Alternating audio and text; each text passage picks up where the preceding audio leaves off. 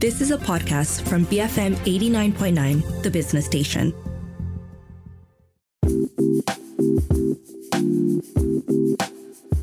Good morning. Welcome to Resource Center. This is Audrey Raj. Now, as we continue to transition into endemicity, one thing we're beginning to realize is that the Great Resignation, it's here to stay. Despite the unique challenges every nation is facing through this recovery period, CEOs are continuing to rank labor and skills shortage as the number one external issue they expect to influence or disrupt their business strategy in the next 12 months. Whether it's driven by a wave of restlessness or fresh opportunities, workers everywhere are leaving or are considering leaving their current position. And according to our friends from Deloitte, all roads are pointing to a need to reimagine work as we know it. But how do we do this and where do we begin? Well, to answer these questions and to give us more insights into recent human capital trends, I have online with me today Lee Yun Han, Consulting Director of Deloitte Southeast Asia. Yun Han, welcome to Resource Center.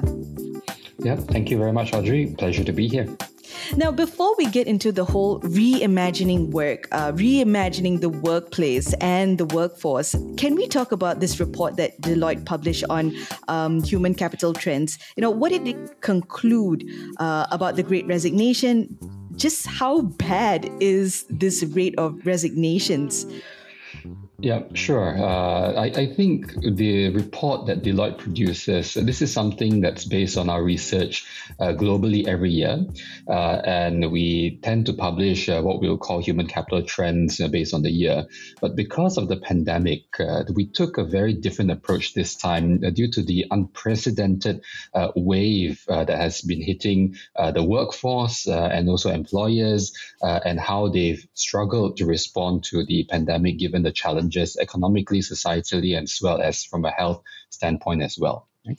So this report, when we surveyed CEOs, the workforce, and also did studies across the region, what are people struggling with? And the conclusion really is that while there are common themes across the globe, there are certain unique nuances in specific countries and regions that we see as well. Right? So if I can just summarize overall, when we look at how people are being employed and how people have been participating in the labor force, we do see consistency that nearly the 2% drop in global labor force participation rate over the past couple of years, right, between 2019 and 2020. And the recovery, we're starting to see some of that in parts of the world. And in Malaysia specifically, we've been hit pretty hard. Right, our unemployment rate tends to be about 3% year on year, but it's been rising to about 4.5% to 4.6% in 2019, 2020, 2021 as well. Though we are also starting to see signs of recovery in Malaysia, although it is marginal at this point in time, right? So there are various reasons as to why people are leaving, and there are also certain interventions or initiatives that organizations and the workforce can think about to overcome the challenges that they're facing these days. Now, I understand this report was focused on human capital trends in the region, but can you talk to us about what other markets are experiencing when it comes to labor challenges, especially over the course of these last 2 years during the pandemic? Yep, sure. I think when we look at one of the more extreme examples, say in Japan, right? Japan has been a little bit less affected by the Great Resignation compared to other nations, right? And that is driven largely from a cultural standpoint and the risk aversion towards shifting jobs. There's a bit of a sense of the value of loyalty to jobs in Japan, and also the notion of a workplace or a job for life, right? In Japan that we're seeing, and some of the societal pressures around leaving jobs as well, right? So they've been relatively less impacted, although in Japan there are also overarching systemic issues economically and from a deflationary standpoint that are also discouraging people from leaving their work at this point in time, right? However, when we look at Australia, for instance, we do find that they are the most productive in terms of remote workers, right? In adjusting to the pandemic, and I think many of the states in Australia also took quite a drastic lockdown measure, particularly state of Victoria and Melbourne, for example. Having said that, the studies have also shown that they are among the most burnt out employees in Australia also, right? So there's that sense of, is there productivity at a cost? Right, of the long term thing, right? So that's in Australia. Coming a bit closer to home, right? In Vietnam, which is also a market that I oversee in Deloitte, and I've been there numerous times as well. And speaking to my clients and organizations there, they're also facing a shortage, an acute shortage of the workforce, right?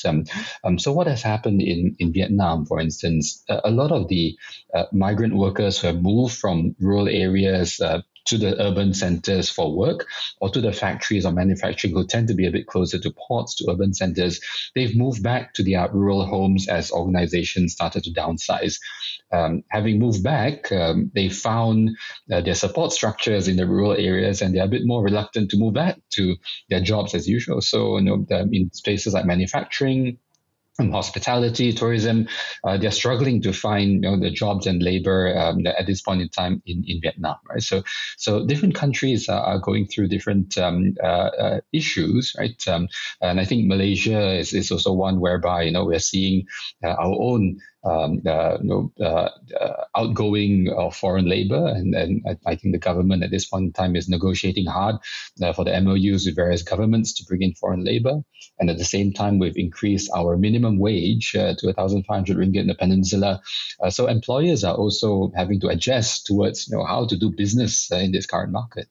Now, I know that this might come across as a silly question, but why are employees continuing to leave? Initially the talk was all about flexi work, but that can't be the only reason, because even people with flexi work are, if I'm not mistaken, they're moving too. So why is this continuing to be the trend? Yep. So employees have been leaving in droves, particularly during the pandemic, right? And the way I'll summarize it is such that leaving work has been on the minds of many people for some time, right? In the surveys that we've done in our Deloitte Millennial and Gen Z survey, a large proportion of them have always been saying that, I would think of leaving my workplace and my employer in the next 1 to 2 years, right? It's not a small proportion, but it's always consistently been a sizable proportion. And when the pandemic hit, right, that sort of just equalizes things, right? That made people reevaluate their choices of what they want to do given their circumstances, right? So one of the reasons often cited is, of course, money. Right, plain and simple. That at this point in time, I would have to say it's an employees market, right?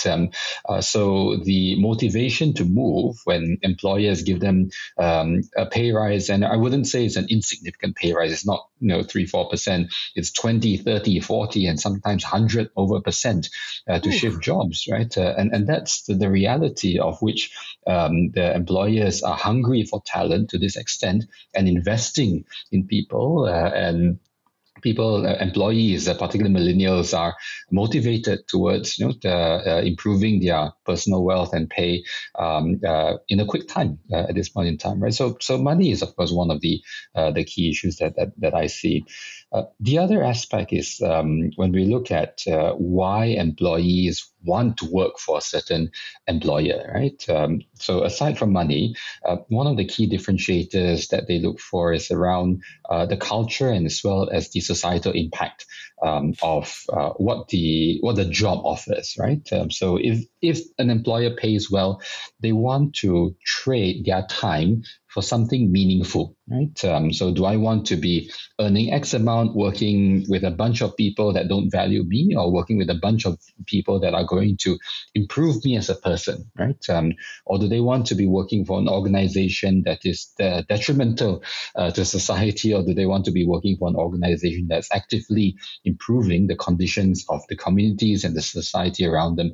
And they're looking at more than just CSR, right? I think it's no open secret that CSR tends to be a tick the box exercise, but they're looking at organizations that truly are aiming to make a difference in the whole way that they're set up, in the whole mission of how they make profit is to generate profit through adding value to society in a sustainable way, right? You talked about flexibility, and I think that definitely is one of the reasons as to why people are shifting jobs. What we saw, and also in Malaysia as well, that when employers started to call people back to the office, right, the backlash was immediate. There were many large organizations, I won't name which ones, but this came out in many of the newspapers as well, whereby some of the large, corporates and MNCs, GLCs said, okay, from this date onwards, I want 100% of the people back at the workplace, right? And you'd see on social media, on LinkedIn, on Glassdoor, on every conceivable social media that people were saying that, nope, that this is the last straw, I'm leaving, right?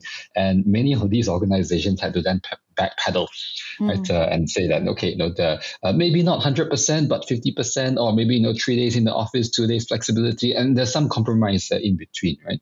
And this demand for flexibility is not something new. The workers, and also in Malaysia, I've been in the past doing work for organizations and some of the government agencies around promoting flexible working arrangements in Malaysia. This has been something that the different parts of the workforce have been asking for a long, long time, right? Whether you talk about Malaysian mothers, right, or whether you talk about some of the working families, whether you talk about those with dependents, workers value flexibility, full stop. Right? There's no two ways about that, and they want to have that ability to choose when and where and how they want to work as something that's important for them, right? And maybe the last thing that the last reason that I would emphasize is around work-life balance, right? And I say work-life balance not as from the traditional standpoint of, a certain number of hours to work and some well-being and wellness programs as such. The pandemic, what it has done, it has caused a lot of the workforce to reevaluate what's truly important to them, right? And if you think about it in terms of the numbers, 500 million COVID cases globally, 6 million deaths globally, right? And many of them also in Malaysia, right? We all have someone, immediate, or at least we know someone close to us who have lost a loved one as part of the pandemic through various reasons.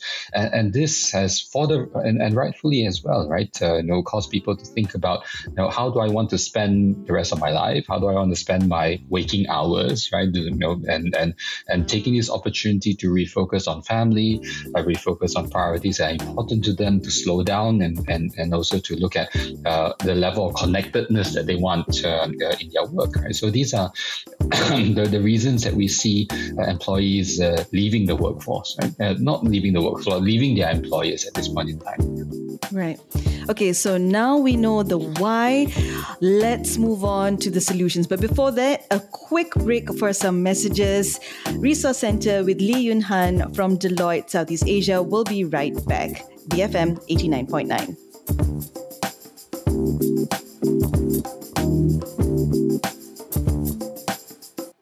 Boring, fake, macho. BFM 89.9, the business station. You are listening to Resource Center. This is Audrey Raj. Online with me today, I have Lee Yun Han, Consulting Director of Deloitte Southeast Asia, and we're talking about why the Great Resignation just won't go away and what organizations can do about it by reimagining work, the workplace, and the workforce. Now, Yun Han, I'm just going to put it simply. How do we even get started reimagining work? How should organizations think about reimagining work? And why is this the solution? The thinking is the easy part, right? And I'll come into a place as to why is that the solution shortly, right? So the thinking is the easy part. The willpower is another thing. Yeah, there's I think organizations in Malaysia need to take proactive steps, right, in addressing this challenge, right? Because Malaysia, we are in a unique, value proposition where we have an abundance of talent, right, in terms of the workforce and how fungible they are across the region. There are pros and cons, because if they're very fungible across the region, employers in other countries are more than happy to hire out talented Malaysians, right? So if Malaysian corporates do not wake up and take proactive steps to retain their talent and to attract talent into Malaysia, we would be left behind from our neighbors for sure, right? So the willpower to act, that is the first and foremost thing to realize that this is not business as usual, and to realize that if we don't act now in tangible and bold ways, we will be left behind, right? So that's the willpower part. Now, why is this the solution, or why, in terms of the thinking, is that the way that we've structured work, right, has been fairly traditional. And you think about in the past, of which we went through the Industrial Revolution, we went through the scientific method of management, we went through all this balanced scorecard, KPIs, blah, blah, blah. And that is very much reflecting a workplace and a work that today is fast being taken over by technology. Right? So therefore, if we do not redefine or reimagine how work is done, the people that we use to do that work, as well as how an environment in which they do that work, you're going to be stuck with a workforce that is either low skilled, mid skilled, or something that's going to be taken over by robots, by artificial intelligence, or by technology very, very soon. Right? So now we're going to get into the areas of why or the solution, right, around reimagining the work itself. Strategies to look at how to re-energize the workforce, the people in there, and also reinventing the workplace in which these are the environments that people then would work in, right? So these are the three dimensions that we look at as a solution. So let's talk about the work, right? If you think about a job, right? So Audrey, you have a job, right? Myself, I have a job doing things, right? That we have to refocus or reimagining how what the job actually entails, right? And I tend to talk about jobs in two broad categories of what I believe are very sustainable aspects of skills or jobs that would remain relevant in the time to come, or at least in our lifetimes, right? So if there are jobs that are centered around technology, right? So and that's the first bucket. That's something that would continue to be relevant in the time to come, right? Whether you're involved in the infrastructure of technology, whether you're involved in the app development of technology, whether you're involved in coming up with new IP around technology, that's going to be something that would be sustainable for the time to come. Right. The second bucket is around the human aspect of jobs, right? The humanities aspect of it. So if you're in jobs that involve interpreting, dealing with humans, right, or solving for human problems, right, and that could be a sales job, it could be a marketing job, it could be the job that I do, it could be someone that's involved in leadership, for example. Jobs that deal with fundamentally human issues would still continue to be relevant for the time to come, right? So with these two things in mind, right, when we look at how to refocus or reinvent the jobs, a lot of organizations tend to focus on outputs, right? It's like how many customers have you interacted with, right? How much sales have you done, and so on and so forth. But what are the outcomes that we want at the end of the day? We want customers to be satisfied. We want customers to come back, right? We want customers to continue to advocate for my brand, for my organization, for my products, right?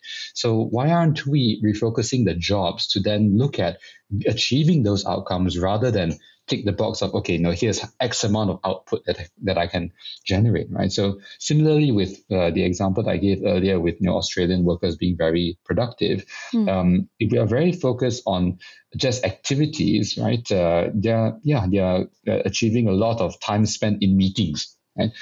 The number of Zoom calls or Teams calls that people join, it could be 8 calls a day, 20 calls a day, some of the extremes that I've heard. You can call that productive, sure, but are they achieving the right outcomes at the end of the day, right? As to why are we having so many meetings in the first place, right? The other aspect of reimagining the work is around eliminating unnecessary tasks, right? And the example I'll give here is when it comes to reporting, for instance. Now, organizations spend a lot of time generating reports. There are teams of people dedicated to just churning out daily, weekly, monthly, or hourly reports, right? Don't envy them. You don't envy them. And I think, even in organizations like Deloitte, like BFM, we're also guilty of that, whereby, that management is always demanding for this report, that report, and so on and so forth, right? Having said that, a lot of the reporting can be automated. Like a lot of the number crunching, data gathering, report generation can be automated, right? So we should be having these people focusing their time on making sense of the outputs of the report in advising management in terms of what to do versus just, number crunching and data crunching, right? Same thing with the compliance work, right? That we should rethink the work that can we get some of these tasks to be done by technology versus valuable time of a human being to just go through Excel line by line of what a robot could do as well, right? So that's essentially, in a nutshell, reimagining the work itself. How can we eliminate unnecessary tasks that we don't need a human to do, and how do we refocus on outcomes and therefore work backwards towards what activities that needs to be done versus from the bottoms up, I need this job to do X amount of activities and outputs, and hopefully it will achieve the outcome. See? Right. Shall we move on to re-energizing the workforce? Now, why is there a need to re-energize the workforce? Is that the pain point there? Oh, definitely. We can't reimagine the workforce because humans are still humans, right? We have not changed as biologically and so on and so forth. We're still the same human being fundamentally, right? Now, the environment of which that we work has changed. So people have choices today that our parents' generation did not have, or our grandparents' generation did not have.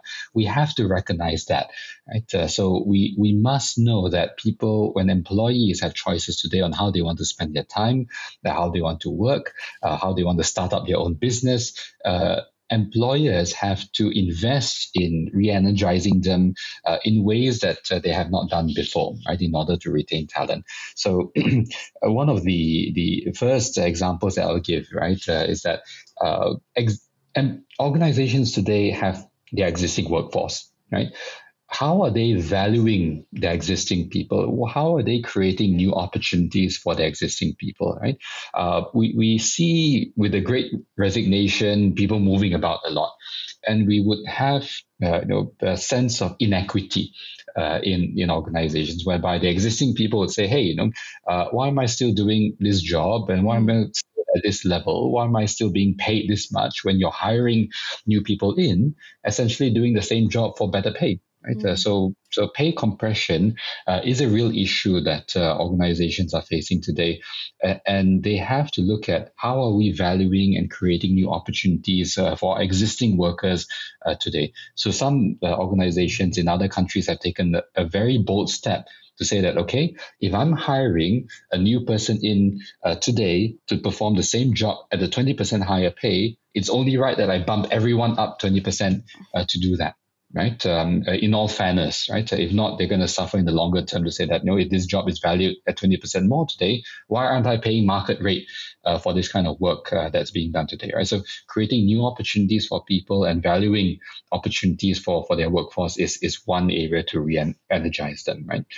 The second way is around breaking the conventions of where you look for talent. Right? So if, let's say, in the insurance industry, do I need to look for people in the same industry to replenish the workforce that I have, right?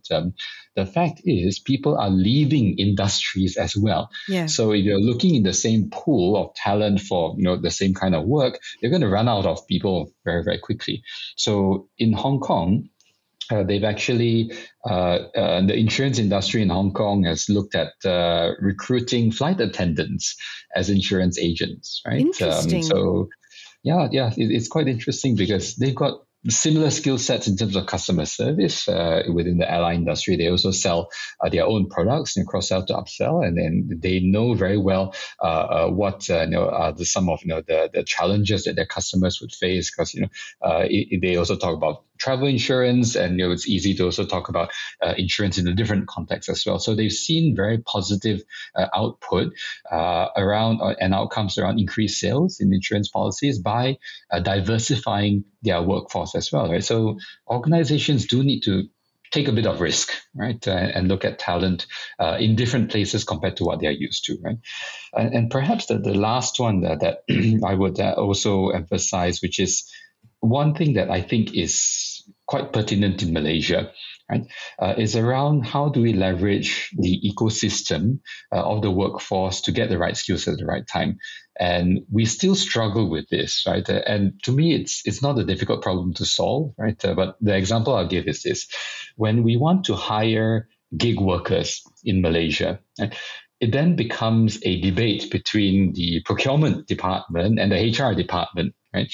Because then, is this gig worker a workforce? Or is this gig worker a vendor providing services? Right. To me, at the end of the day, it's still the same outcome, right? You're getting a scalable workforce to do work for the organization. Why are we debating on semantics? And that's something whereby, in order to re-energize the workforce, to leverage on the ecosystems and beyond this, to be flexible in where you get your workforce from and how you leverage your existing people as well as people outside the organization to do great work together, right? So that's really about, the strategies of leveraging on people more broadly than what they used to think of before. And finally, what can organizations do to reinvent the workplace?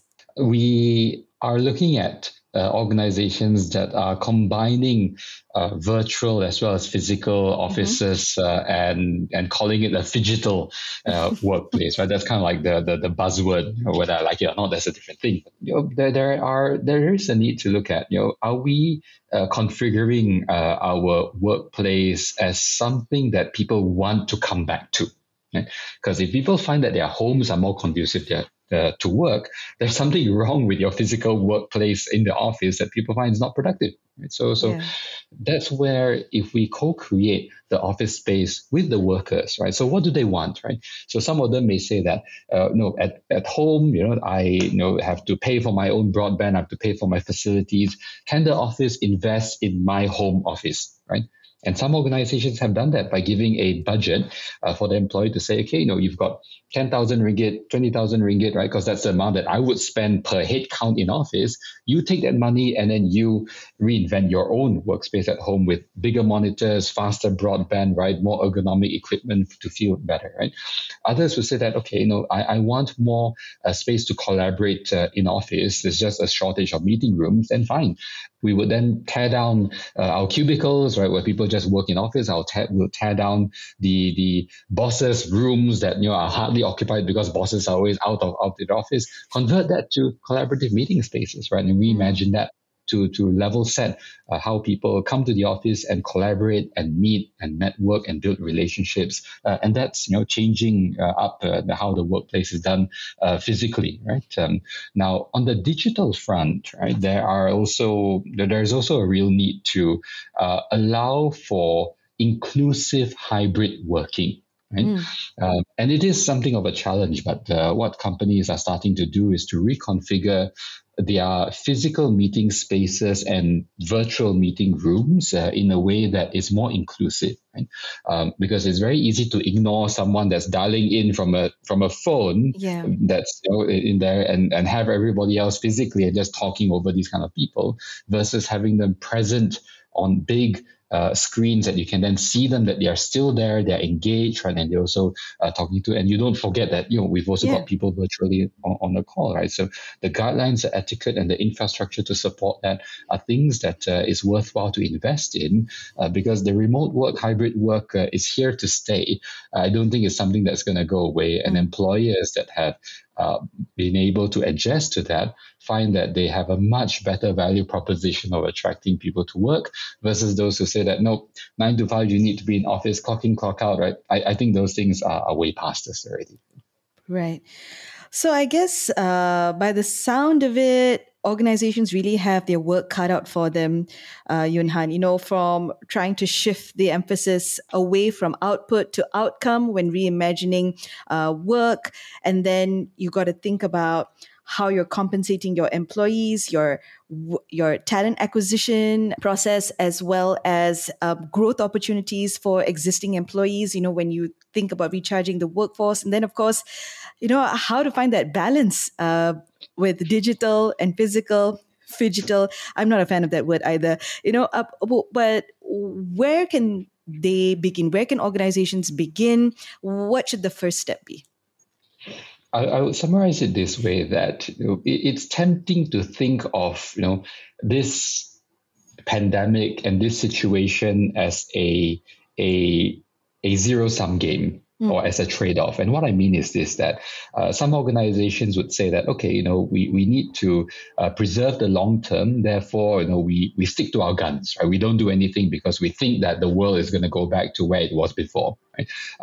But that's also a fallacy, because things have changed, I believe, permanently in how work is done and how competitors have responded and how the workforce is also expecting differently. So status quo is definitely not an option, and neither is taking a short-term view to it, right? You cannot just say, okay, in order to replace the people that have left us, I'm going to pay them like double or triple just to expect them, right? Your business model has not changed, and your existing workforce is going to say that I got the raw end of the stick, right? Very, very quickly, right? So I believe that it is a step that people need to take insofar as the work is concerned, right? Because you've got people already today doing work for you. Right? You have to engage with them. You have to speak to them. You have to treat them as human beings, right? To say, okay, is this work meaningful, right? Is there a way that we can improve things around here? If you speak to them, they have solutions on the ground, right? That, hey, there are better ways to process this, handling. There are better ways to engage these customers. There are new technologies that we should invest in. There's tons of ideas in your organization today. Speak to them, engage with them. And once you've got that, and once you've got them owning and contributing to the solution, put your money where your mouth is, right? Invest, right? These things don't come free. It's not something that drops from the sky that people will magically come out. You have to invest for the future. There's no doubt about it. Whether it's investing in skills, whether it's investing in people, whether it's investing in restructuring, you have to get ahead of the curve. And I'm not saying this just from the perspective of the local market. I'm saying this from my perspective of in the region, that is what our neighbors are doing. Right? This is what Indonesia is doing. This is what Vietnam is doing. This is what the Philippines are doing. The market is beyond just Malaysia, right? And our talent, we are competing for talent beyond just our shores.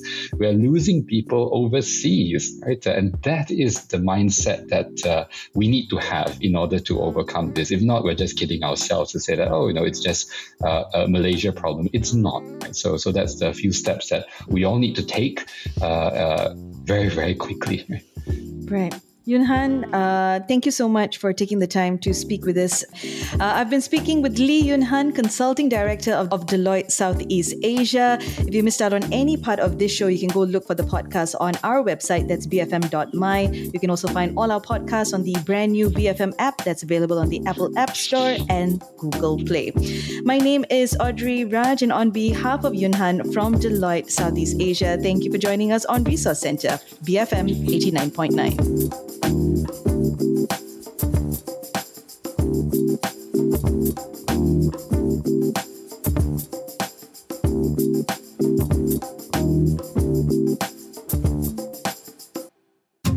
You have been listening to a podcast from BFM 89.9, the business station. For more stories of the same kind, download the BFM app.